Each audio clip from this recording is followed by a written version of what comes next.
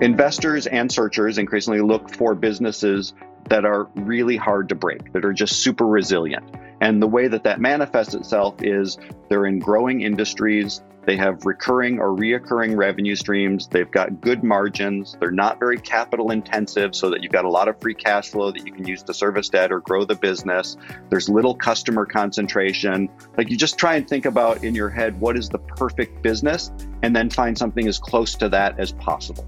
That allows a new CEO to come in and to get their legs under them without having to worry about recreating the revenue and making payroll, from day one. And so I think that takes a lot of the industry experience off the table. And the complexity of these businesses is typically a little bit lower. You're not creating like astrophysics companies creating the next, mission to Mars, where you have to have really deep technical expertise. There's plumbing companies, there's HVAC companies, there's remote answering services, there's, bug control and things like that. So they tend to be not simple. No business is simple once you actually start to operate it, but like the technical know-how and understanding isn't super high.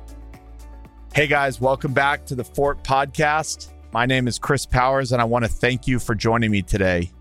This show is an open-ended discussion and journey covering real estate, business, entrepreneurship, and investing. I would love to hear from you by tweeting me at Fort Worth Chris on Twitter. And if you've enjoyed this show, I would be super grateful if you would follow us on Apple Podcasts, Spotify, or whatever platform you listen to. And if on Apple, it would mean a lot if you'd leave a rating and review. Last but not least, you can find all these episodes on YouTube. Thank you so much again for joining me, and enjoy the show. And this episode is brought to you by Fort Capital. At their core, Fort Capital is a privately owned real estate investment firm, but beyond that, they are committed to technology and a world-class culture, which leads to a very forward-thinking mentality. Do you want to stay in the know on all things Fort Capital? Be sure to follow Fort Capital on LinkedIn and sign up for the quarterly newsletter on www.fortcapitallp.com. Fort Capital's quarterly newsletter subscribers are the first to receive business and real estate insights, news, videos, podcasts, free resources, and more.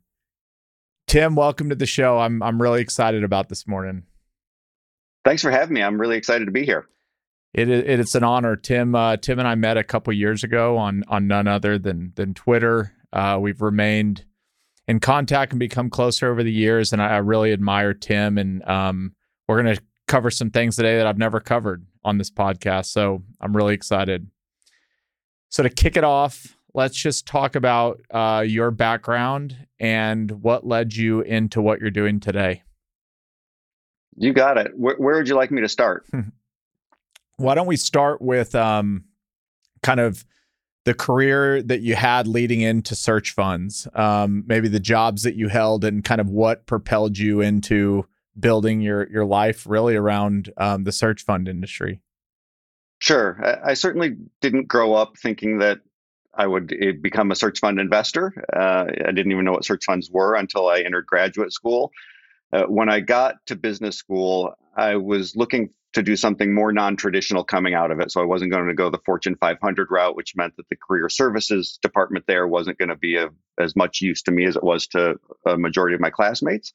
And so I spent a lot of time in the library just poking through the stacks. This was through 1998 to 2000. So the internet bubble was still expanding really rapidly. There was a lot of inertia and momentum towards everything related to startups. So I was looking at things related to startups, but also private equity was another area of interest for me. And of course, if you sort of line those two things up where they intersect, search funds live. And so just by happenstance, I came across a very early Harvard Business School case study on a search fund. And it was a eureka moment for me, this incredible light bulb that like there are people out there that would actually back young, inexperienced people like me and entrust them to run a small business. And it was just this absurd notion that was really captivating. And so I got really energized by that and started to do as much research as I could. And this is in the old days, again, that you couldn't just dial up a bunch of websites and learn everything about search funds. And so I wrote a letter to Harvard Business School and said, do you have any more of these case studies? There were a few, which they sent back to me. One of them mentioned sort of one of the originators of search funds, a professor named Irv Grousbeck, who had since gone on to Stanford. He was originally at Harvard. And so I heard his name and I reached out to his office and they sent me a couple more things. And so I had at the time all of the available information that was on search funds. And it was, a stack maybe a couple inches high. And I read through all of that, just devoured it, remained really interested in it. Couldn't figure out really how to start to take the next steps. And so talked a professor into letting me continue to explore the idea through an independent study. And that independent study was really just a thought exercise. And where could this all go? It was still a very small emergent asset class at the time. It's still very small, but it was much, much smaller then. And because all the news around startups and venture capital, I was sort of hypothesizing that this is an asset class generating very high returns. If it behaves like venture capital, over time, we'll see the institutionalization of search funds. There would be more established funds that would come in. At the time, it was only high net worth investors that were the backer of these searches. And it would just professionalize over time. And so I wrote a research paper sort of with that idea, like this is where I think it's all headed. Put that on a shelf, got sucked up into the startup world, went through a venture-backed startup, came out of there and bootstrapped a small online publishing company. That led to a sale for a very modest amount of money, moved down to San Diego, where I was dating a woman who's now my wife, and took a really left turn in my career. I ended up working for a real estate business for about 6 years, and loved it. Super, super multidimensional, really interdisciplinary. Got to be both an investor and a manager for the first time. I think I was a little bit better at the investor side than I was the manager side. And then got out just before the great financial crisis and thought for the first time, I paid off my student loans, which was a novel thing for me. So I was, for the first time in my adult life, out of debt. I had a little bit of a savings that I could use to deploy towards something else. And I thought about doing today what we would call a self-funded search, just using my own little piggy bank to go out and look for a small business to acquire and then operate. At the time, we just had our first child. My wife was born and raised here in San Diego, was not all that excited about leaving. And so that meant that the geographic parameters were going to be really limited. And I just wasn't confident that I would be able to find a really high quality business in the time that I thought I would be able to devote to searching.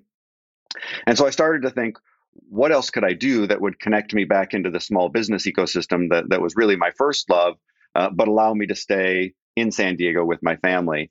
And I spent a number of months just sort of churning through ideas. And then I came across this old file folder that had that research paper in it that talked about the notion of someday there being funds that would invest in search funds. And it still seemed like a clever idea. I hadn't really been in contact with the search fund community for 6 or 7 years. So I went online at that point and found that there was a group that had started to do exactly what my paper said. It was the first one. It had been raised a couple of years before, and it was a fund of search funds. And I thought, oh man, this is so cool. Like this is actually happening. And so I really had no business thinking that I could be an active participant in the search fund community. I hadn't gone to any of the target schools for my MBA program. I'd never really worked in private equity. I had never raised a search fund. Like I was as outsider could get. But I had that sort of entrepreneurial zest and naivete that sometimes propels people to actually take action when legitimately they probably shouldn't. And so I did that. I reached out to the group that had raised this fund of search funds. And I said, I think what you're doing is really clever. I'd love to do something similar. Do you think there's an opportunity? And they were just really gracious and very helpful and started to share deal flow and really just made it all come together pretty easily on the deal sourcing front. The capital raising was a much different ball of wax. This is 2006 or 7. And so we were in the depths of the recession. People's stock portfolios were crashing by the minute. There was a lot of fear in the marketplace. Here I was with as a first-time fund manager with no track record in investing in any asset class except maybe real estate, trying to raise a blind pool of capital to invest in this esoteric investment model that nobody had ever heard of. Like it was a tall order. And so I heard almost every person I talked to said no. It was just impossible to get anybody to say yes. So I took a lot more of my savings than I anticipated, got a little bit from some friends and family, and just barely enough to, I thought, make it a legitimate exercise, and hung up my shingle in 2007. And the timing was really fortuitous. I think that was what enabled this whole journey to take off from there, because of this recession, the MBAs that were sort of the source of the search funds were not having the same job prospects that they had a few years before. The McKinseys and the Goldmans of the world, their class sizes for new hires were shrinking by the day. And so all of a sudden, on a relative basis for these MBAs, search funds started to look a lot more attractive, right? You put this 2-year stint on your resume that says you are a private equity professional sourcing deals. If it doesn't work out, that's a good story to tell. And hopefully the economy will have recovered. You can go find a great job. And if it does work out, you're now all of a sudden a CEO. So that looked pretty good in that moment in time. And so I was able to quickly grab a seat at the table. And what differentiated me, I think, early on was that I was willing to be really active as an investor. I didn't have much else going for me at the time, but I could lend my time and efforts to help the searchers. And so I would roll up my sleeves and schedule regular calls to get updated and share and brainstorm and be a sounding board for what they were doing. And I was trying to do innovative things like hosting little seminars on due diligence and finding advisors that would come in and do that, things that are very commonplace today, but were not then. And so I was just trying to be as value add to the people that I was working with as possible. And that quickly, I think, established me as a little bit different from some of the other investors at the time. Not better, but just different. And after that, it was really 10 years of entirely inbound deal flow. Once you're sort of a part of that little community and well established, they just come, there's only a certain number of investors. And so everybody sort of finds you. And so I really enjoyed that for the better part of a decade. Just got to see all these really interesting niche businesses. The financial returns were attractive. The caliber of people, both on the investor side and the searcher side, were higher than any other group that I'd ever been a part of, and just so gracious and humble and down to earth. Like for somebody that's a business junkie, it was like walking into nirvana. I mean, it was as good as I could possibly imagine, and even better in many respects. Over that 10-year span of time, though, what started to happen is more and more people started to hear about search funds. It started to become, from this thing that nobody had ever heard of to a few people had heard of it to like all the brokers now know of it. And more capital was coming in, more searchers were coming in. And just like my early research paper had sort of suggested, it was professionalizing. And overall, that was a good thing because it was providing access to this opportunity for more people and allowing more legacy business owners to transition their businesses into very competent hands. But there were some byproducts that were less aligned with my personal interests. So the deal sizes were getting larger. The purchase price multiples being paid were also growing. The portfolios of the investors were swelling rapidly, my own included. I think at its peak, I probably had over 60 different operating company investments. And that started to erode at the margins the ability to really be a deep mentor to these searchers. And the relationship aspect I found over time was what I really enjoyed the most. And it was getting harder for me to do that to the degree that I wanted to. And I felt more just like a capital allocator writing checks and trying to keep up with the quarterly reports.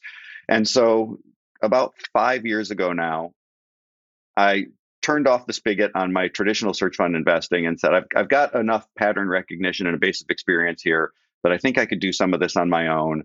My balance sheet had grown to the point where I had enough capital to go maybe do a couple of deals if I was careful about the size and the purchase price that I paid for them. And so I became effectively a searcher myself, again, a self-funded searcher with maybe a little bit bigger bankroll than most self-funded searchers. And I moved back down market to this deal size of $1 to $2 million in EBITDA or profit, where I saw an opportunity in the marketplace that was less traded than the larger cousins that search funds were going after, which is typically $2 million in profit and above. But the businesses were largely the same. And they had the same problems. They still lacked a lot of the same installation of systems and lack of middle management and all these things. And so there was almost this price arbitrage where you could go in and buy these slightly smaller businesses for more reasonable prices than the larger ones. And that suited my balance sheet and I think just my more value-minded instincts. And so over the course of 3 years, I founded one business with a partner and then bought two others, installed management in each of those, and was just having a ball. Like it was great. I got to have more control. I got to be really tightly aligned with the CEOs that I was working with. They were exceptional people who I thought were really competent at what they were doing. I was excited about the businesses and the industries that we were in. And so I was happily going down that path. And that was around the time that I was starting to get active on Twitter.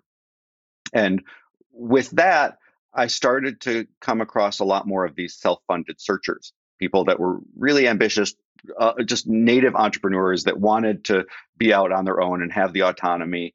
And I was getting pretty excited about that because there were so many more of them than there were these Ivy League pedigreed MBAs that traditional search funds typically form themselves around.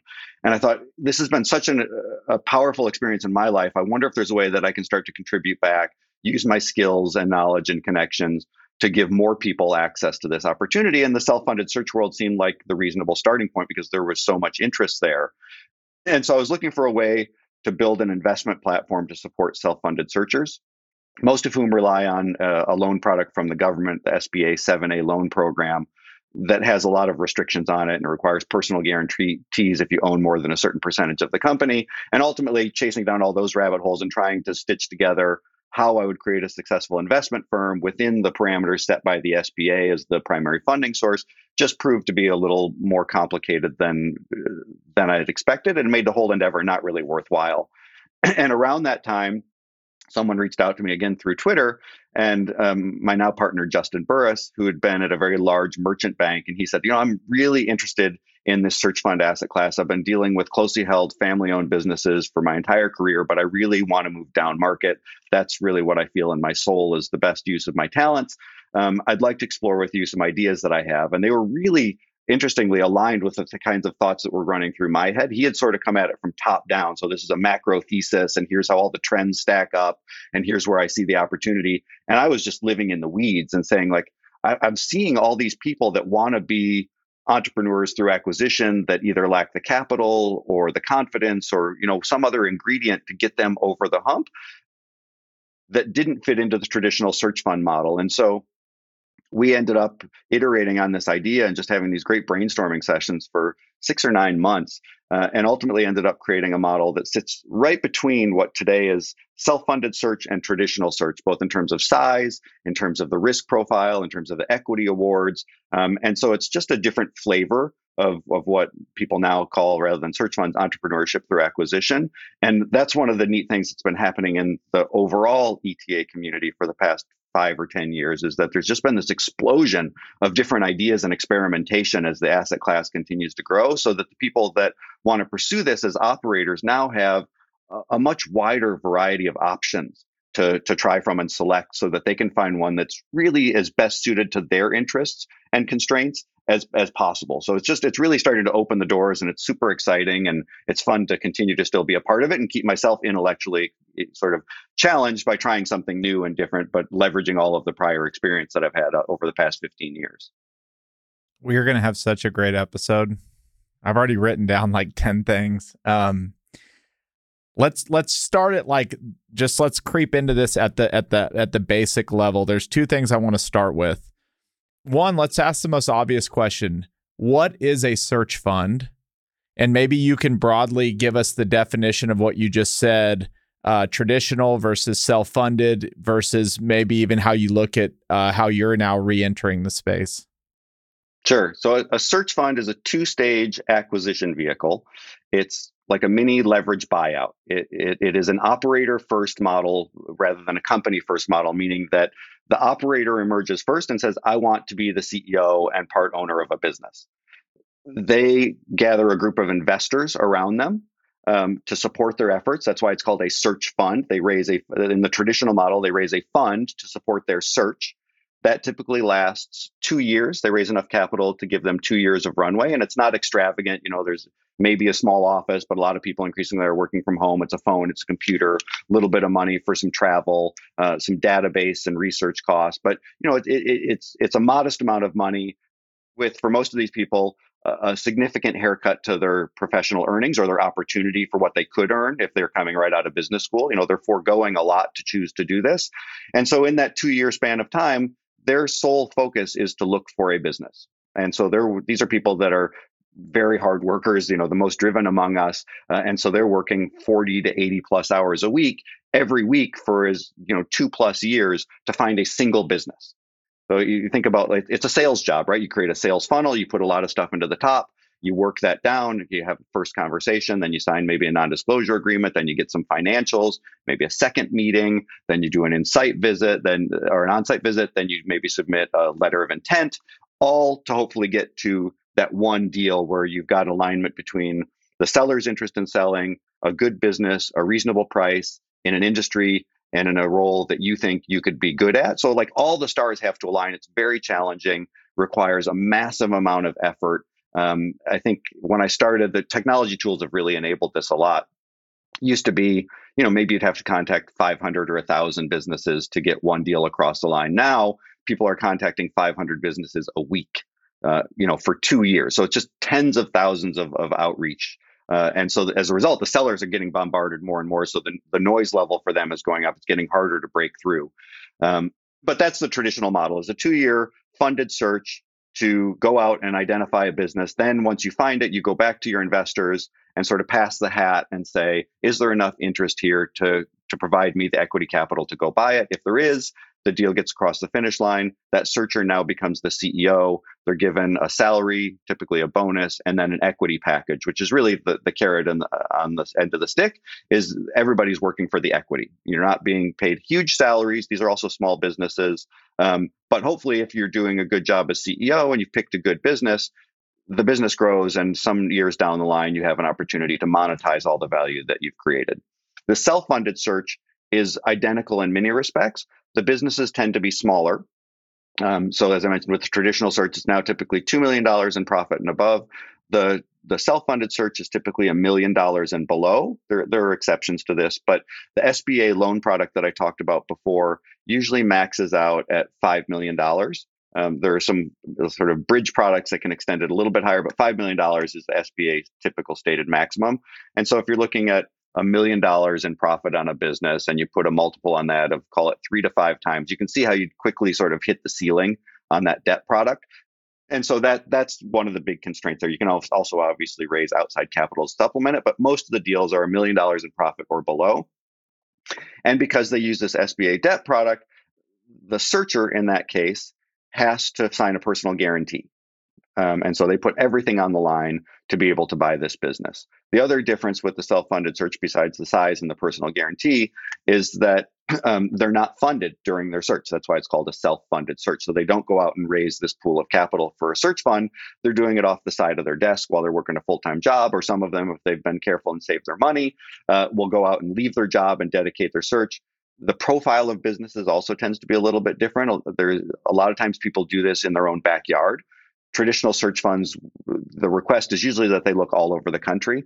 Self-funded searchers, you might look just in the Dallas-Fort Worth area. So this is where my family is. This is where our kids are going to school. We don't want to move. So I'm just going to look for a business here. And there's a lot more businesses that are smaller than there are that are larger. So that actually sort of works out. And then in most self-funded search deals, because they're signing this personal guarantee and debt is so much larger a portion of the purchase price, it can be 80 or 90% or more in a self-funded deal versus typically 50% or less in a traditional deal. The searcher ends up with more ownership in the business at the end of the day in a self-funded search than they do in a traditional search.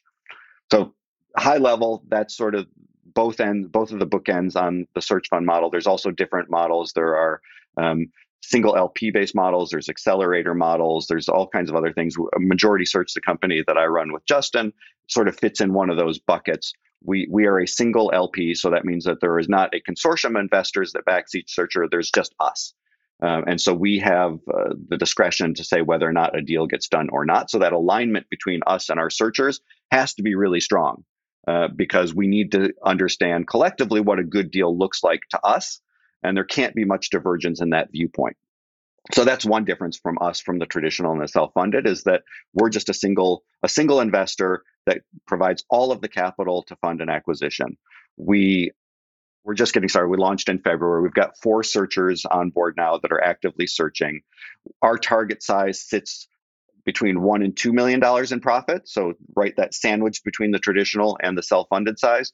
And we typically like to over equitize our deals. What that means is that we don't have a need to provide third-party bank debt to close the financing on a deal. We can just write a check for all of the equity and close it. We've got committed capital, unlike both the traditional and the self-funded search funds. A lot of times they don't have committed capital. They still have to go and pass the hat or raise the capital once they identify the deal. We think that having that committed capital provides certainty to the seller in the marketplace, and that's differentiating. We also think by not having to use bank debt, that we can remove that contingency from a purchase agreement and say we don't have to go secure third-party financing. We can close the deal ourselves, and we'll worry about that later if we choose to do so. And so it presents a really strong buyer profile. And in our size range, there just aren't many people that can offer that. And so we think it's pretty differentiated. We're already seeing in the marketplace and from sellers and intermediaries that they like the product that we've put together, and they're really excited about our searchers, who tend to be a little bit more experienced than the traditional searchers, who are oftentimes, right out of business school or a few years. Our skews significantly older than that, with a little bit more notches on their belt and more experience leading teams and running P&Ls. And I've had great success with the traditional searches coming right out of MBA programs. So it's not to say that they're better, but it just decreases the risk that we're taking, because we know that they've already done operations before. They enjoy it. They're good at it. There's more data points for us to collect as we're going through the interviewing process to say this is a skill set they have. And then we can backfill more the transactional side if they don't have it, around how do you find a deal? How do you structure a deal? How do you negotiate a deal? They don't have to have that really broad set of skills that a traditional search funder would have. We can sort of provide the augmentation around those areas if they're not quite as strong. I love it. Is the structure of the deal, so if I come to you and I say I'm going to search and I make it through, and let's maybe talk about what you're doing, and then maybe traditional searcher, we'll kind of leave out the self-funded for now. Do I make a deal with you and say, this is the deal that when I find a business, this is going to be the financial structure, this is my salary, this is how it's all going to work? Or is that typically crafted once I've found a business to buy and we create a structure that fits for that? Like, how do these structures usually work for a searcher? I'll go through each of the phases, sort of the search phase and then the operating phase. So in the search phase, everybody knows what they're getting themselves into. There's a salary in our case. It's similar to what most traditional searchers get. It's $125,000 a year. We make a 2-year commitment to the searcher at that level, plus covering all of the incidental expenses, similar to a traditional search. And then there's an understanding about what the equity award will look like once they're the CEO of an operating company. So in a traditional model, there's 2 different ones. One, if you're a solo searcher, and one if you're a partnered search. So it's you and one other person. In a single model, this is all negotiable, but it rarely is negotiated in the traditional model. A single searcher will get up to 25% of the equity, meaning after all of the investor's money has been paid back, plus a preferred return, then the searcher can earn up to 25% of the economics of the business at that point. And it's broken into 3 tranches. The first is, and it's a third, a third, a third. The first is 8.33% at closing. 8.33% vests over time, and then 8.33% is award based on performance hurdles, usually tied to IRR, the internal rate of return. And there's a sliding scale, typically from 20 to 35% on the returns of the investment. So if you do 35% IRR or greater over the holding period of that investment, you earn the full 8.33 final bucket. If it's a partnered search, it's the same, but instead of 25%, it goes to 30%. So it's 10, 10, 10. In our model, it's all performance-based. So you have to really believe in yourself and in the potential growth of the business. And our award is based on the growth in EBITDA over the first 5 years. So the cash flow performance of the business and the growth of that over the first 5 years. And it's a linear model that goes from 0 to 51% of the ownership. So we offer, more than twice the award for a solo searcher compared to the traditional model, but you really have to grow the business fast to get to that 51%. And under what we expect to be more normal outcomes, our searchers will earn about the same amount of equity as a traditional searcher, but they have the additional ability to earn much, much more. And in return for offering the ability for greater upside, because it's all performance-based, if the business doesn't perform as well as we all expect, they might actually earn less equity than a traditional searcher. And in terms of just the last piece you had asked about was the compensation, sort of the salary as a CEO. So it's not fixed, but there's sort of a range. And we talk about this with our searchers going in, is that we expect, year 1 salary and bonus will be a certain amount of money. The traditional search fund, and there's studies that Stanford reports that sort of talk about what the average, it's usually around a couple $100,000 in base salary, and a little bit more than that with bonus. And then it grows from there based on who the board is in the traditional model, how they feel about the compensation structure, how big the business is, and how much salary it can support for the CEO, and then the performance of the CEO themselves. All right. I want to talk about the CEOs and the actual characteristics of them. But before I do that, you've said several times since we've started talking about this search fund community. Can you just give a little bit more on like how big is this community? Where does it exist? How if you haven't been a part of it, how do you find it? I know it's kind of a broad, it's not like there's a building that you show up to, but how do you define what the search fund community looks like? And I know it's grown tremendously since you first got in it, but as we sit today, what does that mean to you, the search fund community? The search fund community is very dispersed, and there are hubs, I would say. There's no centralized headquarters for the search fund community, but naturally, on the traditional side, business schools have become real anchors in the communities and local regional versions. So Booth and Kellogg in Chicago, those business schools have a very active search fund community. Harvard and Stanford, the same. Wharton, like more and more, there's a group of schools in the Southeast that hold an annual conference, and conferences drive a lot of the connection for people, where they bring investors and service providers and searchers all together. Some of the larger search fund investors that, they've got very large portfolios now, they will hold annual events and bring all of their searchers and CEOs together to host little conferences to, build relationships, but also to share best practices and do some peer learning with each other. And that's another way that community comes together. There's a very active site called searchfunder.com online that anyone can register for. And then you can participate in the forums, and they've got directories, and that has become sort of a hub. I think they may have 10,000 plus members around the globe. It really has gone global over the past 15 years, although the US is still the largest market.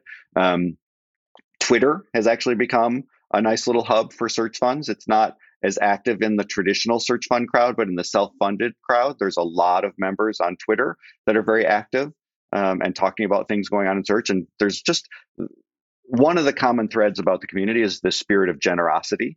I think because it started in the academic world and there was just this sense of giving back and sort of sharing the knowledge that everybody was accumulating, that has persisted, and I hope it always will continue to do so. It's a lot less competitive than most corners of the mergers and acquisitions or investment landscape. Part of it is because most deals require a consortium. Part of it, I think, is just the origin story. But people share on Twitter things that is just gold, things that took me years to learn. People are just putting out there. And same thing on searchfunder.com and at these conferences. Like, people just really share more than you would ever expect them to, and give up just about everything that they've learned to benefit the people coming behind them. Because, the search is a very short defined time span. And once you're done with it, you sort of close that chapter and now you're an operator if it works out, right? And so there's a lot of willingness to say, here's what I did and here's what worked for me. Here's things to watch out for. And so that community, there's websites. You can just, almost anytime if you find a search fund website, you can reach out to the person that runs it and you'll get a response, right? There's just, and so that's the community. It's sort of everywhere and nowhere. Yep. What's this Discord community, EBIT-dish? Oh, yeah, I forgot to mention that. So that's brand new. We, Justin and I and a couple other people from the search fund community felt that there was a missing element to this community, and it was large enough now that we might be able to build another online community that was a little bit more, well, there's less friction. So you didn't have to feel really formal about posting things. It was almost like a chat group, like a Slack channel. And we ended up choosing Discord, but it's pretty selective to get in. We want to control the quality to make sure that people are really bought into what we're trying to build. We've got about 250 people on there now representing investors, service providers, searchers, prospective searchers, and CEOs. And it's starting to get a little bit of life to it. And it's hard to build a community, especially an online one where there isn't native trust. There's a strong affinity, but people aren't comfortable sharing online. You and I think, are pretty immune to it now because of all the sharing on Twitter. But people that haven't done that for a number of years, like it's still sort of nerve-wracking to think about. I'm going to post something online that other people are going to see. So we've tried to create public spaces and private spaces, and hope over time that it will become another outlet for people to engage with one another and build these relationships and continue to share. Let's start digging in, but we're going to talk about CEOs and the profiles of the people that you've looked at and you've met. I mean, over the years, you've now talked to hundreds, if not thousands, of potential searchers that want to do this. And so I want to talk about the characteristics of what makes a successful searcher. I'm sure it's not just one profile. I'm sure they fit in different buckets. But when you think of this is the perfect profile for what we would like to go after, or here are some of the things that I've really seen that have worked. What are those? And then after that, I want to ask, are there things that you've picked up on? You said you've recognized patterns where it's almost an immediate no in your mind. How you would categorize that? But we'll start with what makes a great one. Yeah. Can I flip the question around and ask you what you would think first? Yeah. I've done some studying a little bit. I would say a great, if I was thinking about it, probably has been in the industry or been in a role already that has demonstrated proven leadership abilities, the ability to understand a budget and really a P&L. Again, leadership and management are a little bit different. So I'd want to know, like, have you built teams? Have you led teams? Because I'd really want to get to know, like, what type of risk have you taken? Have you ever risked your own dollars on anything? Have you had to risk, maybe you're not your own, but the company's dollars? Like, what appetite for risk do you have, and what have you been experienced to? This is where I'm clueless, but I would assume that a searcher, if they're coming out of the aerospace industry or the Topo Chico manufacturing industry, that they're going to be looking for some type of business that's in or around that. They're looking to kind of leverage past experience in this new business. So that's something I'd probably look for. And then the obvious, a great background check that checks out. I would say, and I don't know if I'm just shooting myself in the foot with this answer. Maybe some of it's right. The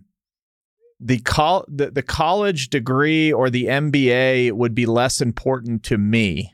I just believe we've evolved into this world where, like you were just discussing Twitter, there's things that people are learning on Twitter now in a matter of minutes that took you a decade to find out. And so I'd probably put less emphasis on maybe where you went to college or if you have an MBA, and then more emphasize, tell me where your experience is.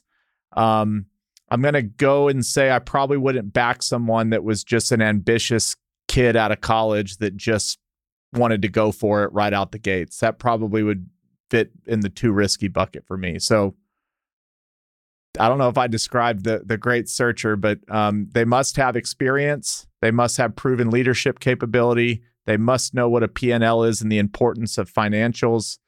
And then maybe I just didn't touch on this. They have to be a good person.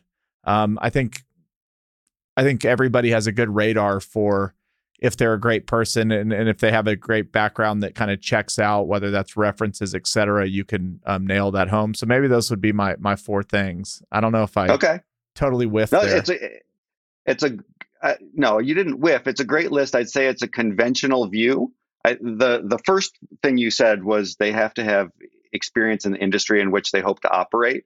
And that's what I hear universally from people that are unfamiliar with the search fund world and I say what I'm doing, and they say, I would never, a lot of them are business owners that I talk to, and they say, I would never let someone without industry experience in my industry come run my business. It would be a total disaster, right? Like, that's conventional wisdom. That's where everybody starts. But search funds, the first one was raised in 1984.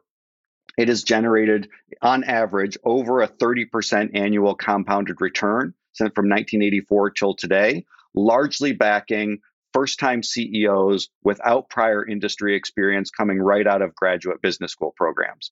So conventional wisdom and the data tell different stories, right? And the data says the prior industry knowledge largely doesn't matter. So that's interesting, right? And so then the next question will be, well, why doesn't it matter? If everybody thinks that it really matters and we've accumulated all this experience and we know how hard it is to run a business in our industry, how could somebody else come in from the outside and do this? Well, part of it is that search funds have evolved to only focus on very particular types of businesses for the most part. There's recognition that we're taking a pretty inexperienced operator and putting them into a position of great responsibility. And so to compensate for that, investors and searchers increasingly look for businesses that are really hard to break, that are just super resilient. And the way that that manifests itself is they're in growing industries. They have recurring or reoccurring revenue streams. They've got good margins. They're not very capital intensive, so that you've got a lot of free cash flow that you can use to service debt or grow the business. There's little customer concentration. Like, you just try and think about in your head, what is the perfect business? And then find something as close to that as possible. And so that allows a new CEO to come in and to get their legs under them without having to worry about recreating the revenue and making payroll, from day one. And so I think that takes a lot of the industry experience off the table. And the complexity of these businesses is typically a little bit lower. You're not creating like astrophysics companies creating the next, mission to Mars, where you have to have really deep technical expertise.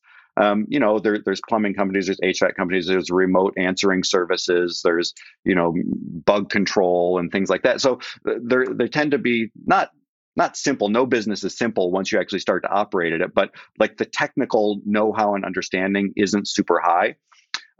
So what I look for in a CEO, coming back to the question, is almost everybody that finds their way to search funds has sufficient intelligence to do this. You don't have to have a Harvard MBA to be a successful small company CEO.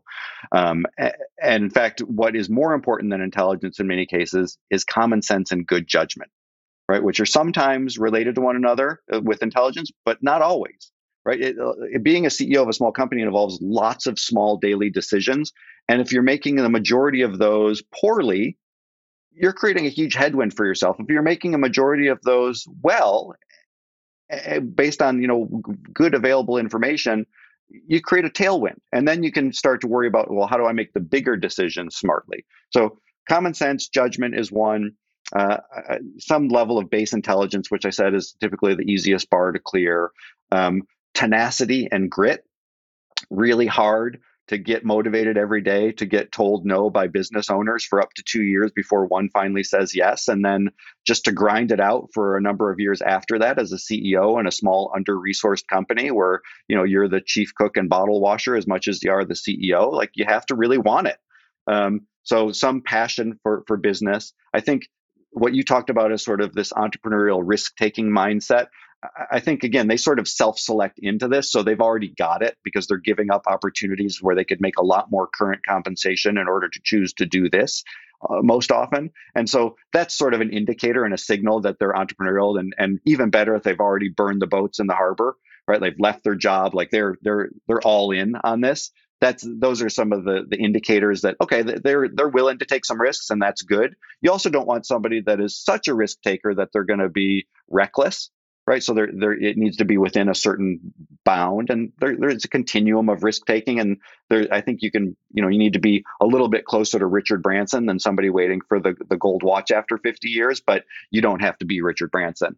I think, communication skills are really important.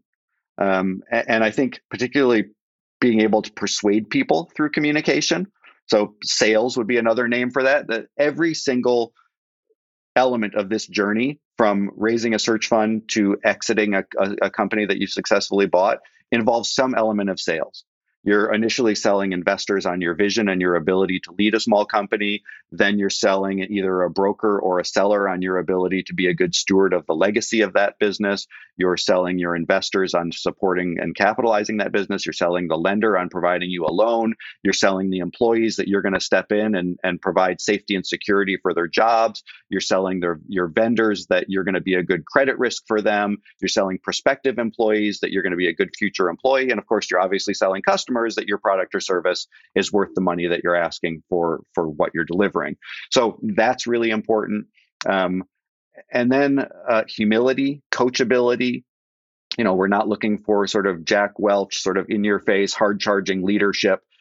Some people have that and it works in certain situations, but typically because of the profile of people that we're bringing on and the lack of experience and the fact that they're going into new industries, it's really important that they don't lead with their pedigree and they don't come across as a bull in a china shop and say, I know everything about how to run your business better than you do, Mr. or Miss Business Owner that has run this for 30 years, right? Like, you can destroy a lot of value very, very quickly if you walk in and say, I know how to do this best. Like, the best thing you can do is sit your butt down and just listen, be kind, care about people, get settled, earn the respect, ask them to tell you when you're screwing things up. You make your own judgment about whether or not they're accurate, because people always have, imperfect information.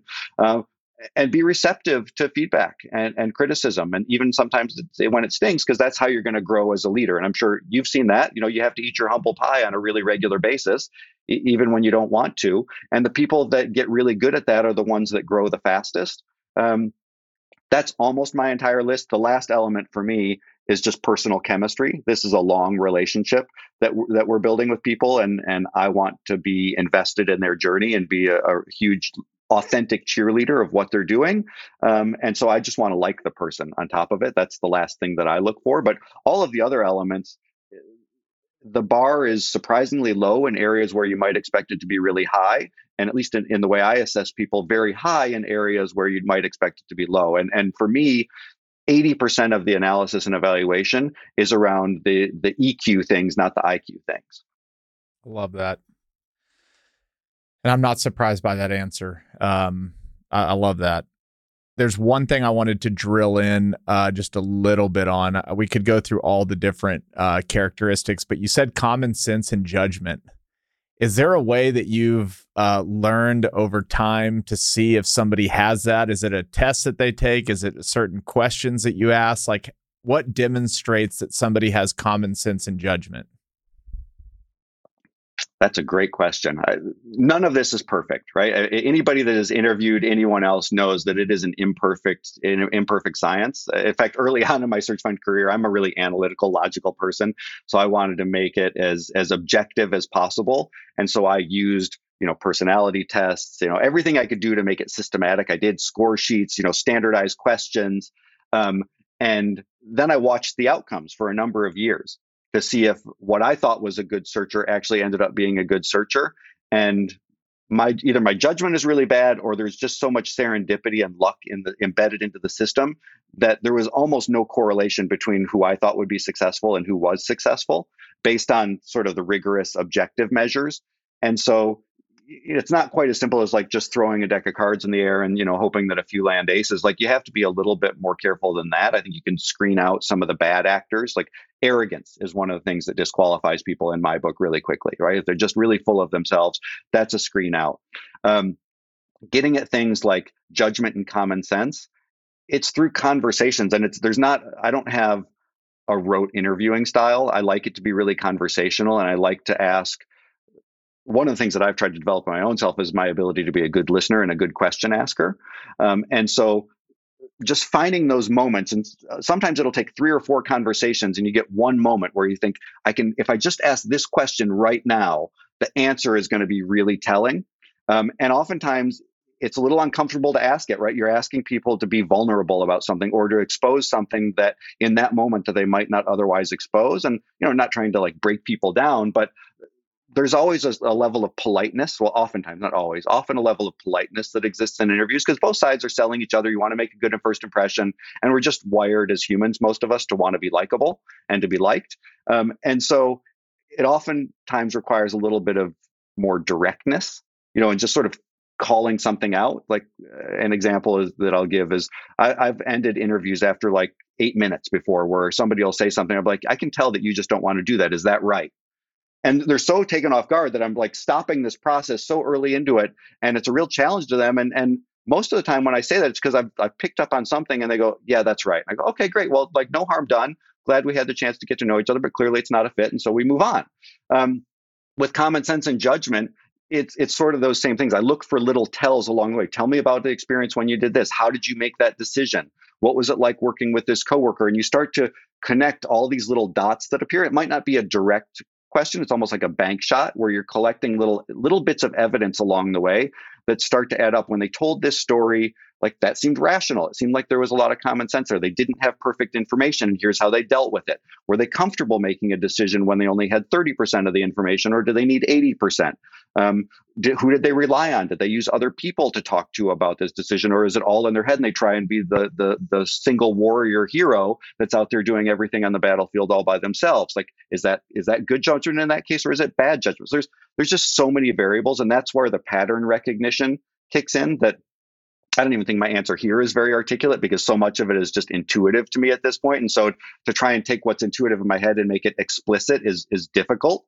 And I should probably spend some more time thinking about it because it would probably help my thinking. But that's in a very rough sense, my process is to just ask lots of questions and then to go back, reflect on those questions, see what I've learned. Usually new questions will pop up, and then I'll go back and have another conversation and just iterate over cycles around that. And then the last thing that I do is around reference checking and doing deep reference checks, both with people that are provided as references and those that you can find through back channels. And asking again, if people are willing to open up, asking like, here's what I've observed about the candidate in my experience. You've known them a lot longer than I have. How am I doing? Like, is my intuition about this person right? Are these things that you've noticed about them as well? Or did I miss something? Relative, if they've worked with a lot of people in similar capacities, how well does that person rank among all of them? And the jobs are typically different than the job that they're going to do with us. So there's not always direct applicability to like, oh, they were like the best analyst I ever had, but maybe the analyst role isn't something that's relevant to what we're doing. So it might not be a perfect answer, but you still get a sense of people through the references that you can't get by talking to the person directly. And there's great books out there like Who is one that all about interviewing, and there's a thing called the threat of a reference check, which can get people to be a little bit more transparent in the middle of an interview, where you say, when I talk to your references about this, what will they tell me? Right. So that's the threat of a reference check. So now maybe they're going to be a little bit more transparent because you've said that I'm going to talk to somebody else and they're going to give me the real goods. Let's take a quick break to highlight this episode's sponsor, Juniper Square. If you aren't familiar with Juniper Square, it's an easy-to-use, all-in-one investment management software designed specifically for real estate owners. We have been using it at Fort Capital for several years now, and it has completely revamped the experience we're able to provide our investors through reporting, management, and efficiency. Here's a bit more on how Fort Capital utilizes the platform. Depending on how fast you read, you can look at our deal, approve our deal, sign our deal, and send money for a deal in under 10 minutes, assuming you've already understood what the deal is. Like, the frictional cost of how that all moves through our system now is a matter of minutes, and it does not require any human interaction between that unless the investor wants it. We have investors that are in 15 different deals. They can go into their portal online, go to their profile, and everything they could want, from every document they've signed to every report we've sent to every distribution we've sent, every point of contact with them throughout the life of the investment is documented in one place. You can check out episode 37 to listen to my full conversation with Brandon, or visit cjunipersquare.com for more information. That's junipersquare.com. And now back to the show. All right. I've made it through step one, and you've said, I'm going to back you, Chris. I'm going to be the searcher for the rest of this episode. What are best practices that we're going to get into the types of businesses and what you've really liked over time? But before we get to that, what are the best practices for finding these? And maybe even start before that. In our conversation, have we already discussed, hey, I'm Chris in Fort Worth, Texas. I'm willing to go anywhere. I'm willing to move anywhere. But here's the industries I'm staying in. Like, what do we discuss the search? Like, how do we define the parameters of the search between you and I before I go out? What do you want to know? Right. What's the playing field? Geography is important. I think some general agreement about what a good business looks like, so that we have at least a target drawn out there that we can use as a reference point, and a commitment to each other that we're going to lean in and try and build trust in the relationship so that we can really be the best resources to one another that we can. Right. I don't want it to feel between us like you have to sell me the best story of what's going on at any given moment. And I don't want to have to pretend like I've got all the answers because I've been doing this for 15 years, right? Like, it requires a level of trust and vulnerability to get to that place where there's just an openness to the relationship and the communication that you don't feel like we have to have a scheduled call. You can just pick up the phone on a whim. Like, Tim, I need 2 seconds of your time. I just had this crazy idea. I want to run it by you. Or even better, I had this really stupid idea, but I wanted to talk it over with somebody. Can you list it? Right? Like to do that with the person that is paying your salary and providing the capital for you to become a CEO, say, I've got a stupid idea, but I want to share it. To me, like that's a great thing, right? But it's really hard to get to that place with people. And so you have to like model the behavior early. So we would have already gone through a lot of that together, is getting comfortable with each other and planting those seeds to say, like, here's who I am. I'm not going to be perfect. I don't expect you to be perfect. We're just going to do our best work together and try and figure it out. And if we don't know, we'll deal with that when we get there, and we'll look to people besides us to help us. So we've identified that we want to be in relationship together. We've identified the geography that you're willing to search in, where you and your family, if you have one, are willing to move if you find a good business. We're generally agreed on the size of the company. We don't have to talk about industries. We're largely generalists. There are certain kinds of businesses that are less appealing to us: project-based businesses, retail businesses, things in very cyclical industries typically would not be appealing to us. So we talk about those and say, this is sort of the off-limits list. There might be exceptions, but it's probably not a good use of time for you to be spending a lot of time searching there, because they're just not going to have a large number of businesses that fit the profile that we're looking for. And that's largely what we talked about before: the recurring revenues, the high margins, all of that. And then we want to get you set up for success. And so again, it's a sales job. So you need to know who you are. You need to know what your talking points are going to be, what your elevator pitch is. You know, if you happen to get a seller on the phone, you thought it was going to voicemail, but they pick up, what are you going to say when they say, who are you, right? How do you make that compelling? And so there's, going through rehearsals on that if the searcher wants, and thinks that would be helpful. Like, I'm happy to role play the role of the seller and to give feedback and coach on that. Same thing with setting up the technology stack. A lot of this now is driven by technology. So, and that I said earlier in our conversation that when I started investing in search funds, it might take 500 businesses to close a deal, and now it's 500 a week in some cases. A lot of that is because of the emergence of technology that supports more massive outreach. So selecting the right contact databases. There are email automation programs that are game changers. They just are force multipliers to an unbelievable degree, where you create sequences of emails or other touch points. It could be LinkedIn connection requests. It could be phone calls. It could be text messages now, all kinds of things. And you drop it and you say, on day one, send this automated email, and it can be personalized with these variables. Day 3, send a follow-up if they haven't responded. And so you create these sequences. It's almost very data driven, to be able to do mass outreach that's somewhat personalized at scale. And then hopefully what comes back from that is enough responses of people saying, yeah, I'd like to chat, that you get to schedule calls with owners. So a lot of it is proprietary outreach. And then there's also the broker channel, where you're dealing with intermediaries that then feed you deals.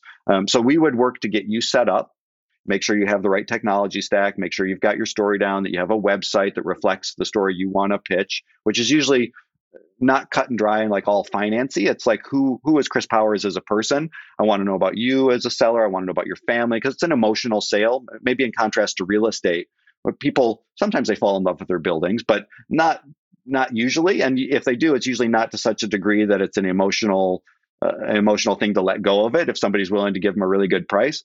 Businesses are completely the opposite. Right? Somebody may have spent the last 20 years of toil and blood, sweat, tears, highs, lows, like just to get to this point where they get to realize all of that effort in one transaction. And they're saying goodbye to customers and dear employees that have been with them, since the beginning. Like it's hard. It's like breaking up with a family member. And some people are just looking for the top price, but a lot of times they're actually looking for somebody that's going to respect and value their legacy, right? And honor what they've built. And so that's why connecting with them as humans through these channels, whether it's a website or an email, is really, really important, because you can't compete with the most well-funded private equity groups or strategic buyers, right? You have to differentiate yourself.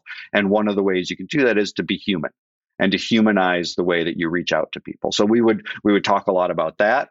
We would brainstorm industry ideas. As a generalist, I find that to be the most challenging part of the search fund process, is what are the unknown unknowns? Like, I've invested in so many businesses that I didn't even know existed as industries until somebody found one company that was just printing money, and they're like, this is great, right? So how do we create a discovery process that can churn up those sorts of opportunities on a regular basis, so that you have enough at bats that eventually you're going to get a hit at some point? Yeah, I came across a business the other day. Somebody was telling me about it. They melt down old tires and then they use that melted rubber to make gym mats and other things of that nature.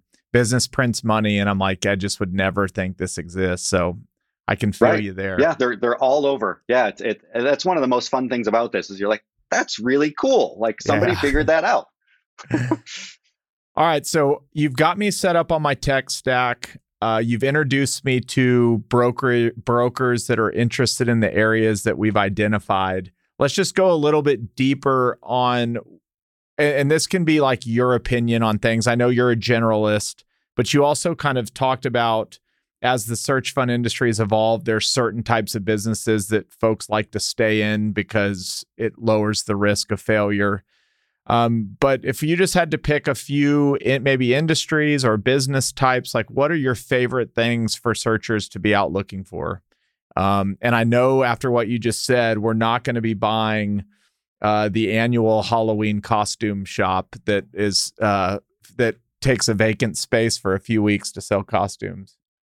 Although I did work with a searcher once that looked at one of those. I think it also sold lingerie, and they would do these little pop-up stands for costumes. And I don't know if lingerie was in the same store, but so searchers have looked at those. But you're right, that would not be a high priority for us to focus on. So we want an industry that's growing at least at the rate of GDP, if not higher. We want a business that has recurring or reoccurring revenues, as much of those as we can get.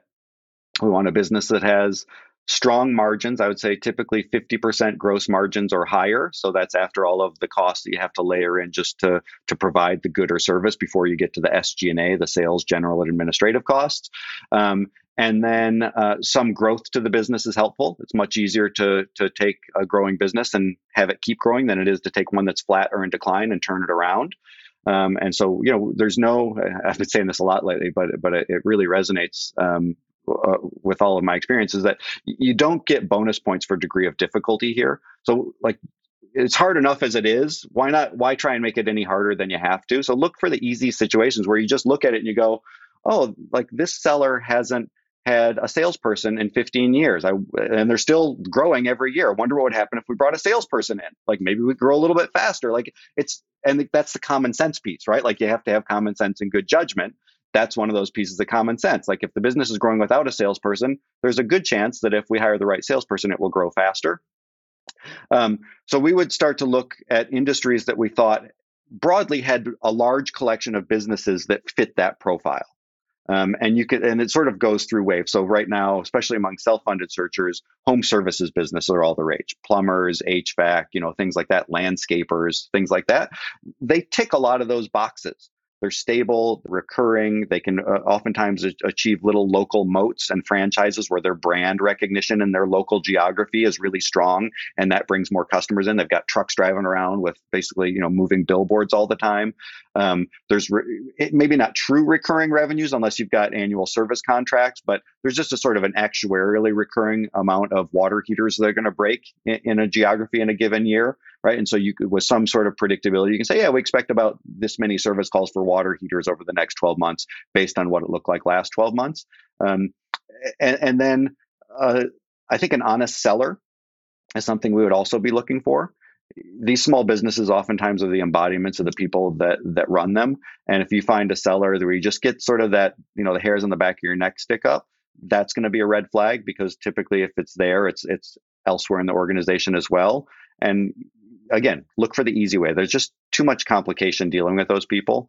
And so we would just look for pockets of opportunities like that, where there's a fragmented base of businesses within an industry that have those characteristics. And then we develop the contact list and start doing the outreach. Got it. All right. I found a business and a willing seller.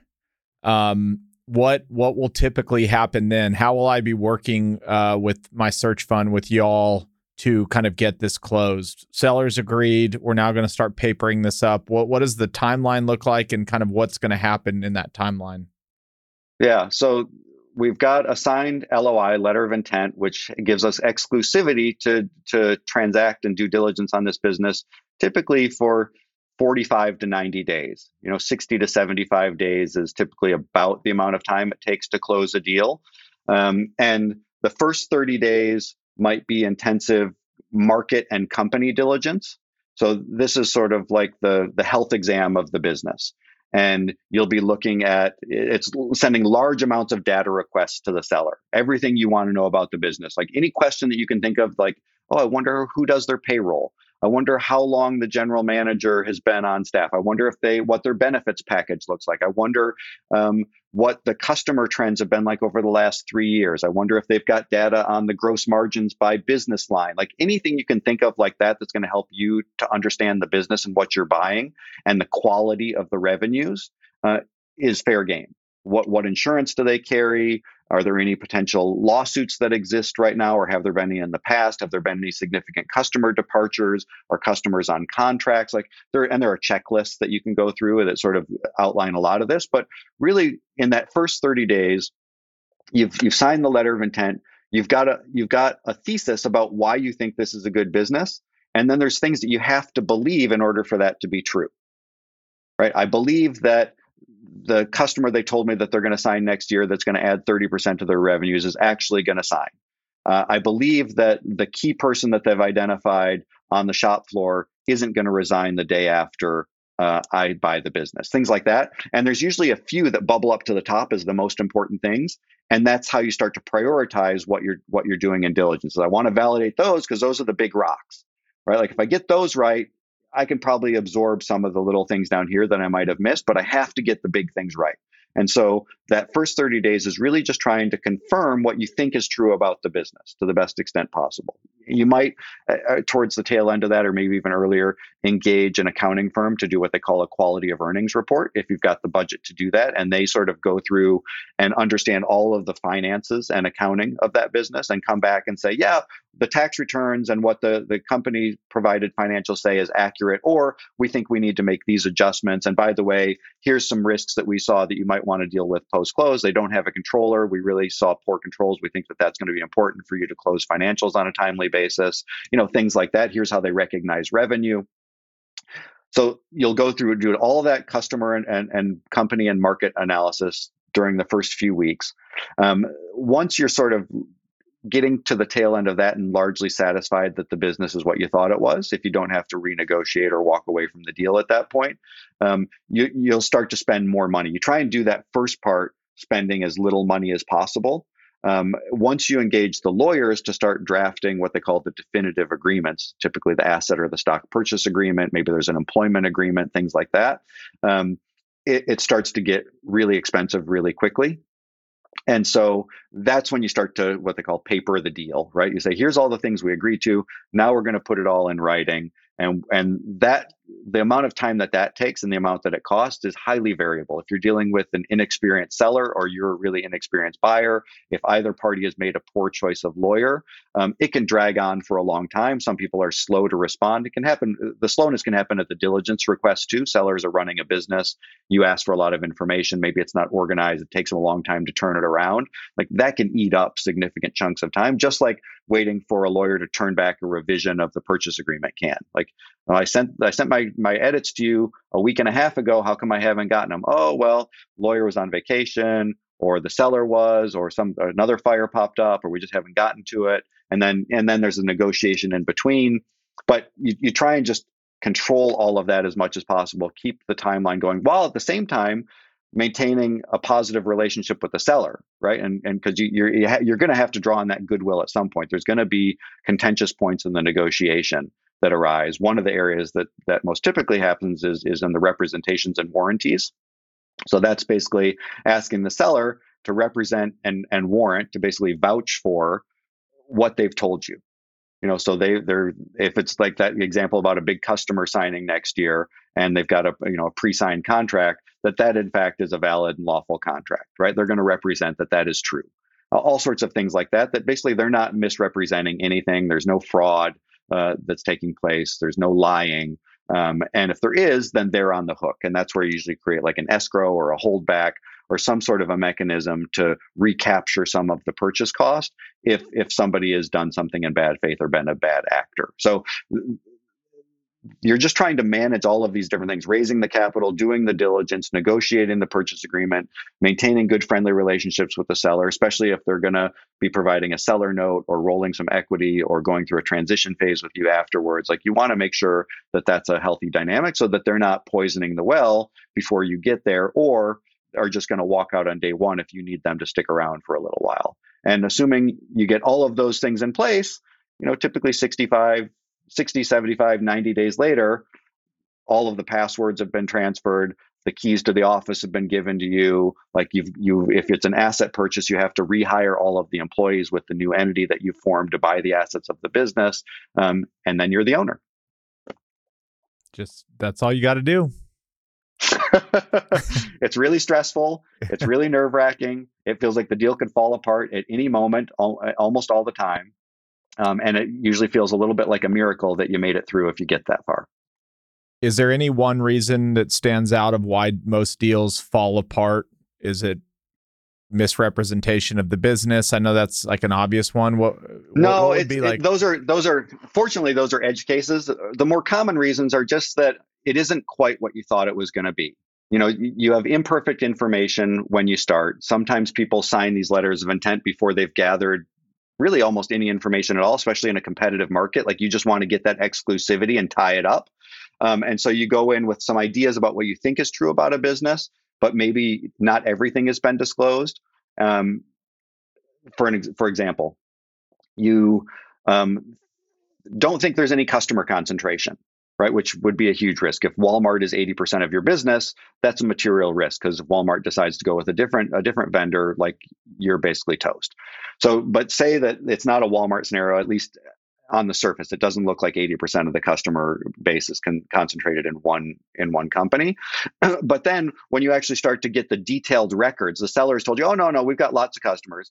It ends up that one of the customers is 60% of the business, but they've got regional managers that are making the decisions. And the company treats each of those as a different customer, even though it's all the same umbrella company. Well, maybe you can get comfortable with that, but maybe you can't. So a lot of times why deals fall apart, it's just because there's something that you expected to be true at the outset that ends up not being true, and it materially changes the profile of the business you thought you were buying. Or they say, we thought that revenue this year was going to be 10 million and profits were going to be 2 million. The accounting firm comes in, scrubs all the numbers and says, oh, but you didn't look at this and you forgot about that. And you actually recognize this revenue in the wrong period. Instead of 10 million, it's now 8 million. Instead of 2 million in profit, it's now $1.5 million. And you're not going to pay the same purchase price for $1.5 million in profit as you would for a business with 2 million. So you go back and talk to the seller about that, and you can't reach a new agreement. Like, things like that. Yeah. Do you care at all? And I know every business is a little bit different. Do you prefer the original owner to stay on in some capacity? I'm assuming in every case, the searcher is stepping into the business day one of closing. But are there preferred relationships that you've seen work better than others, or sometimes the previous owner leaves immediately and it works? Or is there typically some type of aftermath or after closing relationship that needs to occur for you to be comfortable? Not always a relationship in terms of somebody coming into the office still and providing guidance. That's nice. And it's, we work hard to usually negotiate that, because as much as we learn about the business during that period of exclusivity when we're doing our due diligence, we still probably only understand 20% of what the business does, and certainly almost 0% of how it operates on a day-to-day basis, and how you have to interact with certain employees, and just all the tribal knowledge that exists is really hard to uncover in diligence. And so again, that's why having a good relationship with the seller is helpful. Even if they exit on day one, you at least want to have enough of a relationship there where you could pick up the phone with a question and the seller will take the call, right? Like, that's really helpful. Where I think there's additional value for seller involvement is as a part of the financial structure, meaning that if they want to retain a little bit of equity, or they'll provide some seller financing, so they'll carry back a note for some portion of the deal. That's really useful information, almost more so for the signal it provides than the actual monetary benefit that you get for having to use less of your own cash. Because again, in these small businesses, it's not like you're doing a diagnostic on a publicly traded company where there's great systems, there are lots of people that can provide you the information, there's publicly reported data, there's audited financials. Like these businesses, sometimes they barely even have financials. There's almost no systems in place. Like it's just messy. The data is really messy. A lot of it is inaccessible. It's generally reliable and trustworthy, but not always. It's just much more likely that you'll miss something. And so if a seller is making all of these representations about how good the business is, and then you say, great, would you provide me $1 million in a seller note and sort of keep that on the table and I'll pay you out over 5 years. And if they say no, that's kind of a red flag, right? Like, well, if you believe as much in the cash flow producing ability of this company as you say you do, why wouldn't you want to give $1 million note to this business, if assuming the interest rate is reasonable, right? If it feels that safe, you know the business way better than I do. If you're not willing to be a lender to it, and top of the capital stack, first to get paid if things go south, why should I be willing to risk my capital? Right? There's this information asymmetry, and they're on the advantage side of that equation. And if they're putting all these signals out, like I want to run away from this business as fast as possible, as a buyer, you should be very concerned about that. Doesn't mean it has to exist in every place. You have to use your judgment there about, are there legitimate reasons why they won't do it and things like that. But it's generally very helpful to have them have some skin in the game still after the sale closes. I found a business. What is a good outcome if I am in even a traditional search fund or with you? What should I have done to have said, man, we crushed it? Is it doubling income over 5 years? Like what is a typical home run look like? And then we'll work backwards to what might occur to get us there. Yeah. Home runs in this world, in contrast with something like venture capital, are scarce. This is, maybe it's a little bit more of a home run business than it used to be, or maybe than I originally perceived it to be. But I still think of it as hitting a lot of singles and doubles. And if you do that consistently, like the returns take care of themselves. Meaning, like over my entire search fund investing career, I generated more than a 3 times multiple of my money across the portfolio, and with an average hold period of about 5 years. So tripling your money in 5 years was sort of the average outcome for me across my portfolio. Again, that I wouldn't say, in many ways that is a home run. Like it's north of a 30% annual compounded return. But 3 times your money is like, if you're looking at venture capital returns or even some of the outlier search fund returns where it's 10x return or more, that's a home run, right? 3x, do that lots and lots and lots, singles and doubles, generates a home run like outcome. Like your season average win percentage is very high, right? And so you're still going to the pennant and maybe the World Series, but it's not because you've got Barry Bonds or some big slugger that's hitting home run after home run. It's just all the players doing things really consistently. So I'll rephrase it. If I've taken money from y'all or from a search fund, the typical outcome that we would like to see happen is a 3x our money over 5 years, which translates to what in the business?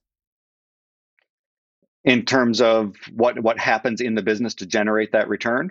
Yeah, or is it that's to 3x, that could just be doubling EBITDA because you get a nicer multiple once the business grows. Like what has typically happened to the financials of the business? In a typical traditional search fund deal, say it's 50% debt, 50% equity at the time of close. And then say you double profits over the ownership holding period. Let's just say that's 5 years. And you sell for the same profit multiple or EBITDA multiple that you paid. So let's say you bought it for 4 times EBITDA, you sell it for 4 times EBITDA. So, and after 5 years, you paid off all the debt. So just by paying off the debt, you've doubled your money. And then because the size of the business has doubled, the profits have doubled, and you sell it for the same multiple, that's doubled again. So now you've generated a 4 times return on your investment by doubling the size of the business and paying off debt.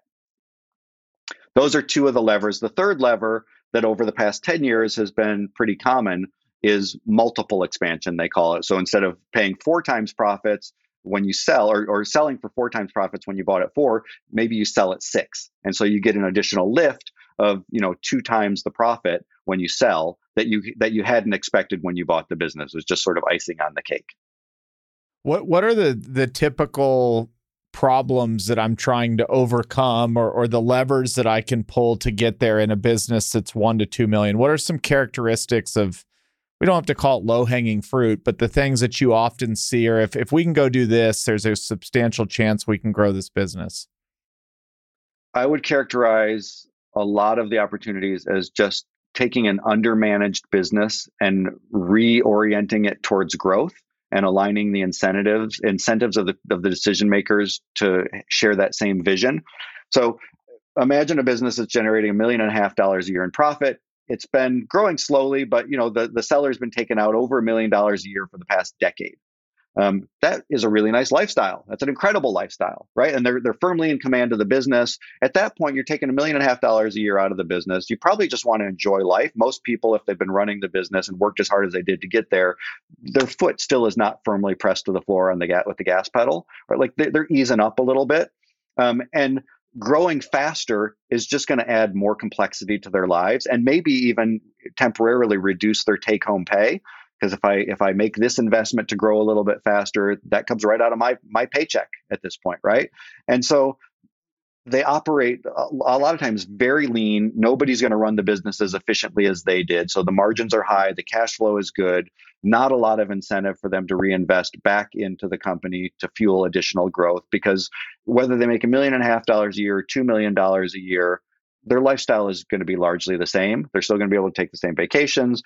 Maybe they're still at the same country club. They still go out to dinner whenever they want. Like life looks the same. So why add additional complexity and risk if they don't have to, if it doesn't create some outsized benefit to them? They get to the point either where through lifestyle choices or just a ceiling and capability, they knew how to grow a business to $10 million in revenue, but they can't figure out how to crack the code to get beyond that. And they've bumped their head against that ceiling a number of times, and now finally just gotten to the point where they say, I'm good. Like, I can't figure it out. This is fine. I'm just going to stick there. And eventually that just gets sort of tiresome, or there's a health event or some other reason that says we're going to sell. So now they've sold the business. A new person comes in and says, I've got $1.5 million a year to fund growth or to pay back debt, right? Like those are usually the two big levers when you first buy a company. And so what do I do with that? And like it's the example I gave before, maybe I hire that salesperson, or I put good financial controls in place and I start to produce timely monthly financial statements that I can actually use to help run the business.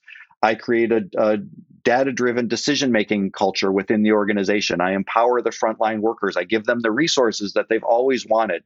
They haven't upgraded Microsoft Excel since 1998, right? Like, let's get them the new Excel, right? Like, things like that, or just giving people the tools they need to do their job and giving them the training and support that they need to really flourish, creating a culture where it's exciting to grow, where the professional rewards accrue to the people that are on the journey, helping to make that happen. You're getting promotions, you're getting bonuses, you're getting new challenges professionally, getting opportunities to lead other people. Some people opt to get off because that's not what they signed up for originally and they were used to and like the old way. But other people are energized by that. And pretty quickly, in a lot of cases, you can start to shift that momentum. And so what a typical profile looks like is the first couple of years, you're reinvesting back into the business. Margins go down, capability goes up, and it's sort of like this coiled spring where you're creating a stronger foundation for more rapid growth going forward. And then, after a couple of years of doing that, you really start to see the benefits. And now you're growing from a position of strength and everything isn't just held together with baling wire and duct tape, right? It's like, we've got people for this, we've got systems for that, we've got outside resources that can provide us advice and counsel or help on these things. And we can now, that customer that always felt too big before now feels like we could do that no problem. So let's go get them. Yep. Do you care if they implement like an EOS type of operating system or some type of proven kind of methodology for running the business, or it's totally up to the entrepreneur? I love it. I mean, I find those things, again, I said before, I'm really analytical and logical. So I love those, that bringing structure to those types of environments, I find really helpful, and it creates real alignment between all of the stakeholders. But it doesn't have to be something like EOS or Traction or one of the off-the-shelf, models. If you've got it in your head and you know how to do it, create a mission statement and talk about your values and create career paths for people, and you have regular meeting cadences, and there's real honesty about the feedback that you're providing to people. Like there's the foundational building blocks. If you do all that, I don't care if it's a system, it has a name, but if you're doing it, it usually is helpful, because organizations, particularly if they're growing, they want to spin off into chaos. There's this principle of entropy, and so that helps to sort of contain it. Yep. We don't have to go deep into this, and you already touched on it earlier, but the day I close this business, I've never, chances are I've never owned a business before yet, or this is my first time to buy. And I know you talked about just kind of showing up and observing and getting to know the culture, but are there like 2 or 3 things that come off your head when I say, what should I expect in my first 30 to 60 days on the job? What are some things that we've kind of agreed on that I will get done? And what are some things that I should be really patient that maybe you've seen other people do and it's clearly not the right thing to do in the first couple months of being there? I think you have to make payroll, right? Yeah. Like screwing that up is a really bad start that leaves a very long tail. You're laughing, but and it is kind of funny to talk about, but absolutely true. Like you have to get the payroll right. If people don't get their paycheck on time when they expect to see it, that's just a horrible start, and you lose tremendous amount of credibility and trust right out of the gate. Don't overpromise. Right. So you want to come in, you want to make people happy, you want to show off and say, like, I'm this new leader, change is here. But if you overpromise and don't deliver, again, it's just going to take that much longer to build back that trust with the team. And so you don't want to do that. So tread very carefully. Just keep a notebook, write everything down. If it's still a good idea in 3 months or 6 months, it'll still be there. You can come back to it. You don't have to do everything right away. I think genuinely try and get to know the people. If the team is close enough and of the size where you can do that, take them out to lunch, either in small groups or one-on-one, especially your direct reports are the key people. Like shine a light on them, make them feel really good. There's going to be a lot of concern and anxiety about what a new leader means. Is my job safe? Am I going to get fired? Like reassuring is a lot of it in the early days. I think there's going to be a lot of things that if you start to, people will test you, right? Like I remember one of the companies I bought sat down with a new CEO as he came in, and I was there, took everybody to lunch. One of the employees in the middle of lunch turned to the CEO and started asking for a raise, right? Like in front of the whole team. And saying basically like, wages are too low here. And, and it was a test. Like, how is this person going to respond to this? So you have to be prepared to deal with that stuff. And in that case, the CEO is a very savvy, eloquent guy and sort of handled it very appropriately and took it offline and did some coaching about the appropriateness of things like that. But, you're going to hear both the testing, but you're also going to hear a lot of stuff like, the old owner did this and I hated it, or my colleague I can't stand and you have to get me away from them, right? Like there's going to be all these HR issues that come up, and you just need to sort of triage a lot of that stuff and sort of just move at your own pace. Don't get swept into the river that they're on right away, and sort of ease yourself into it so that you're not making early mistakes that are unforced errors, right? I think those are probably the biggest things to focus on. Like if you bought a good business and it's running smoothly, trust in that. Right? You spend a whole lot of money and a whole lot of time to get to this point. Trust in what you bought and just take it slowly. And maybe something happens where you have to react more quickly, but if you can, just relax and settle in. Yep. That's great advice. I wish I could have told myself that when I was starting Ford. I'm sure there's a lot of my employees that wish I had taken that advice too at certain times. What's my relationship with y'all going to be like? We've talked about a board. But what types of things would I be? And you had mentioned, the phone's on. Call me if you have a stupid question or a stupid idea or something of that nature. But what's kind of our informal relationship post close? Am I meeting with you quarterly, and what are we talking about? I think investors have different viewpoints about this, and some take a really structured, strong approach to engagement with their portfolio companies or portfolio company CEOs. Others are very hands-off, maybe to the point of negligence in the most extreme cases. I think of the relationship as being really dynamic with a few built-in checkpoints on a regular cadence just to create the structure that I like.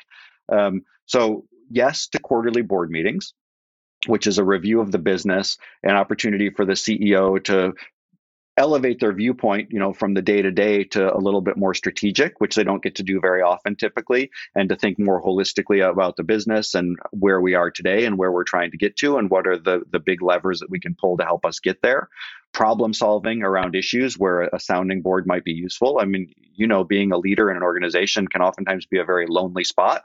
Even if you're in a peer group like YPO or these other things, they don't understand the business as intimately as you do, and they typically don't care about it as much as you do. And so there's very little peerness as a CEO. And so to have a group of investors that is aligned with you and your success and the company's success and knows the business well and cares about it is just a relief valve for a lot of people. They really like to be able to say like, oh, I can talk to these people and they get it, right? And they're giving me sound feedback about the ideas. Even if I don't always agree with it, it's still a nice perspective and I value that.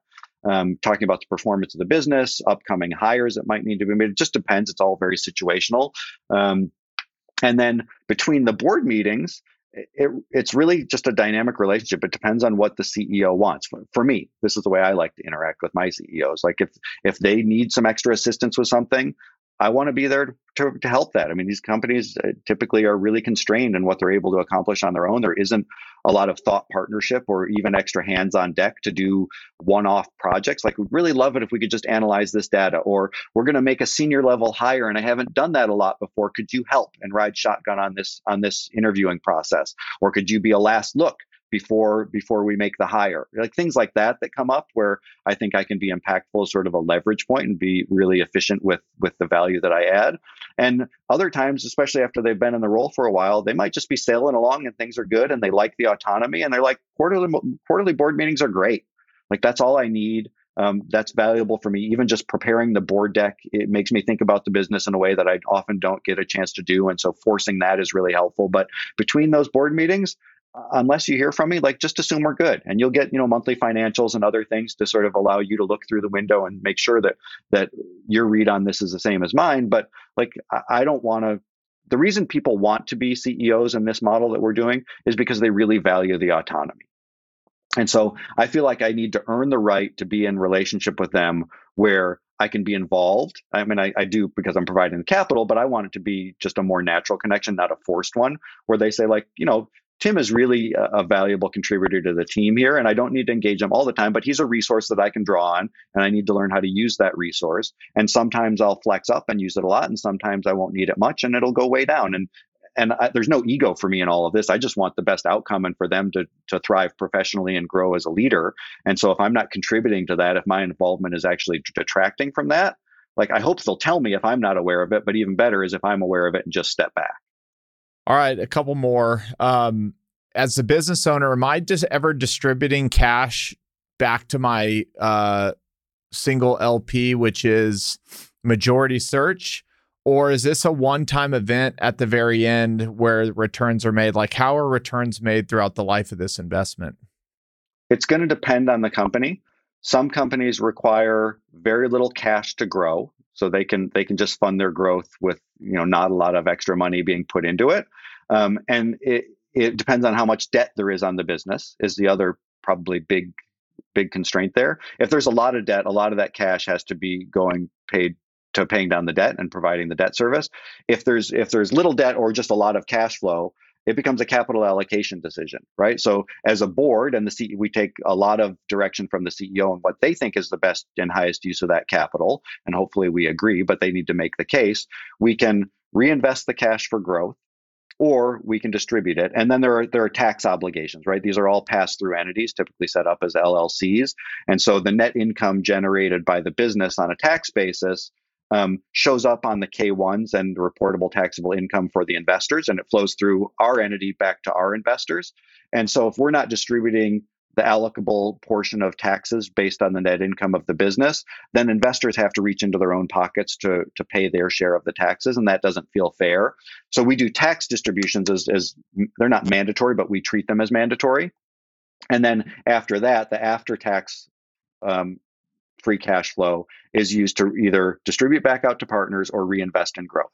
And our partners have basically, by signing up with us, have said if there's opportunities to put that capital to work to grow the business and create more long-term equity value for us as owners, that's our preference. So unless we really just have no good idea what to do with the cash sitting on the balance sheet, it will stay in the business to get reinvested. If we don't, we'll distribute it out to partners. But unlike real estate, right, where a lot of the interest is because, one, the incredible tax efficiencies of real estate, but two is the highly predictable cash flow streams that come out of it. And people sort of rely on that coupon or that regular distribution as part of why they're making the investment in the first place. And ours, you have to expect that you might not receive any distributions besides these tax ones until the day of sale or some other major liquidity event. But we think across a portfolio, there will be some regular period of distribution for at least some of those businesses. How many would this ever come up in conversation where there's cash? Again, this is my first time owning a business. I don't see any way to grow the business with the cash I have. But Tim, you've been in this 20 years and you're staring at a golden goose opportunity. Is the way the relationship works, you're going to lob that idea to me and I've got to chew on it and decide if I want to do it? Like, how many times are the ideas flowing from you as opposed to me having to come up with all of them? Not very often. Okay. Right. And maybe early on, it's probably 50-50 early on as we're all getting to know and learn the business and the industry.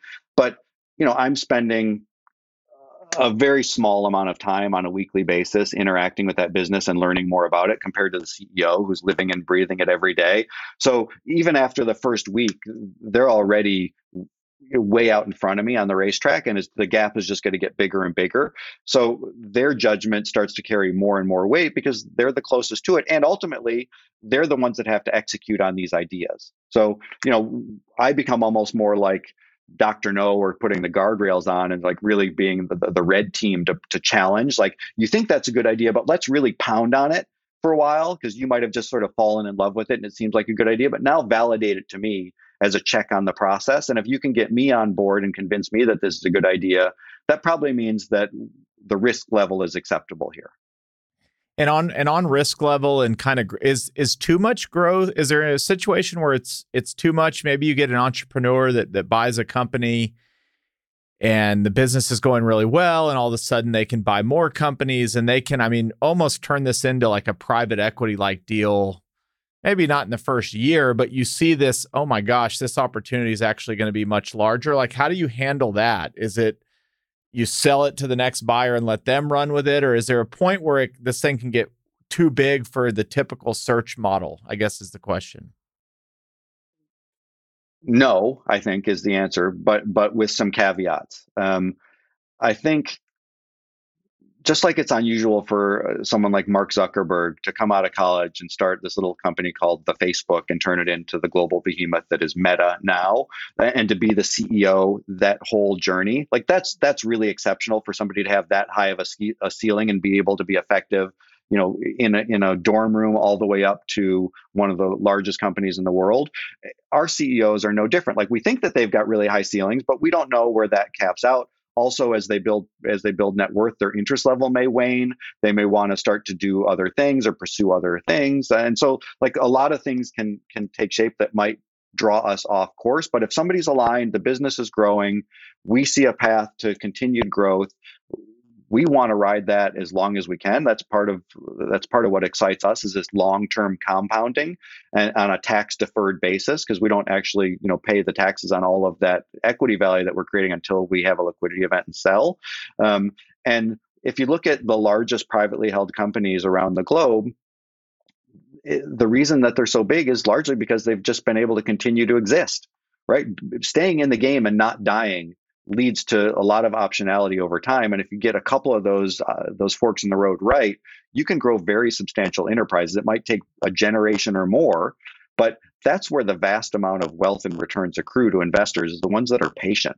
And if you model this out and say a typical private equity hold period is 3 to 5 years, you sell, pay taxes, recycle the capital, put it back into something else. If you take similar growth trajectories or on those businesses, but you held them, you make like 25 times or more by buy and hold than you do by recycling the capital in these short little intervals.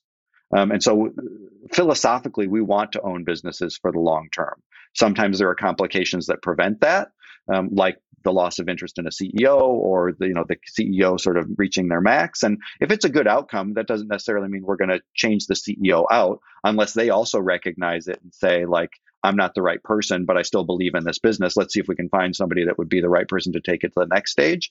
Like, that's great. But if they say, like, I'm done, I don't think I can do it anymore, I don't like, it just doesn't feel like we'll sell the business because they don't want to be running it anymore. That's okay. That as long as we've generated a good return, we're okay with it. It's sort of a shared dependency we have on each other. And we want to be good, respectful partners to them and do what's right for all of the constituents, but certainly they are one of those groups that we consider. Got it. Okay. There's a discussion that the baby boom generation is about to retire, and there's hundreds of thousands of businesses, I don't know the number, that are about to come to fruition. How, like, when you think about that, I know the headline reads that like every business in the world's about to be on sale. Like, how are you actually you're in the trenches on here. Are most of these business actually even going to transact? Like, how do you think about it when you read that and hear that? Is there a wave of opportunity coming, or is it overhyped? Like, it's add both. to that. Okay. I think it's both. I mean, the demographic shift is real. There is this, I think the word that media uses now, tsunami of aging baby boomers. Many of them do own businesses that will need to transact or have some sort of a succession plan in place. I think a lot of them, as they exist today, are unsaleable. They're too small, or they're too reliant on the owner and the relationships that person has, or the inherent skill and knowledge that they have about the business to really make it attractive to a buyer to come in at arm's length and say, yeah, I want to take this off your hands. And then in our world, because of the strict criteria that we have around what a good business looks like, that shrinks the universe even further. So I think between like $5 and $50 million in revenue, there's, call it somewhere around $250,000 to maybe 500,000 businesses in the US that fit that mold. When you start to apply our criteria, like that number shrinks really quickly. And of those, because of our criteria, those are saleable businesses. So at any given time, and businesses are growing, shrinking, so that the pool is always changing, but the number probably stays roughly the same of total addressable opportunities. I would guess that at any given moment, there's probably somewhere between 30 and 50,000 businesses that maybe could be bought in our size of the market. So that, and there are traditional searchers, maybe a couple hundred knocking on doors at any given time right now.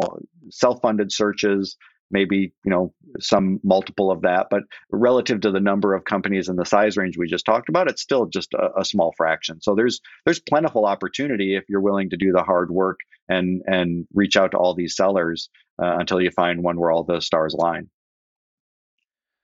All right, I thought I would end it on a fun question. If two of these gentlemen that I'm about to describe came to you and you could only back one of them, who would you pick? And the two people are Elon Musk and Jeff Bezos. Both come to Tim and say, I'm out looking for a business. Which one are you backing and why? I would back Jeff Bezos. Why? I would back Jeff Bezos because I think his style of leadership and company building probably aligns a little bit more with my own. Like I understand that I have to take risks, but I want them to be more calculated bets. Elon Musk to me seems a little bit more like a maverick and somebody that's willing to really play the long odds to have outsized opportunities. And to his credit, like he's manifested just amazing companies, and he's got a really strong, I think, internal mission that's driving him about saving the planet. Jeff Bezos, I feel like, to go to sort of stock vernacular, is the lower beta choice, right? Like I just think there's going to be less variability in the outcomes there, and that gives me comfort. Tim, this has just been great. Thank you so much for taking time. And this is just a great episode. Oh, thank you, Chris. This was a lot of fun. It was great to spend the time with you. I appreciate it. Hey, everyone. It's Chris here again. Thank you so much for joining me on this journey. If you enjoyed the show, please follow the show on Apple, Spotify, or subscribe on YouTube. Thanks again, and I'll see you on the next episode. Chris Powers is the founder and chairman of Fort Capital LP. All opinions from Chris and guests of the Fort podcast are solely their own and do not reflect the opinions of Fort Capital LP.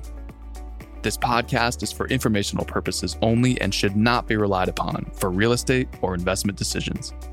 The Fort with Chris Powers is produced by Straight Up Podcasts.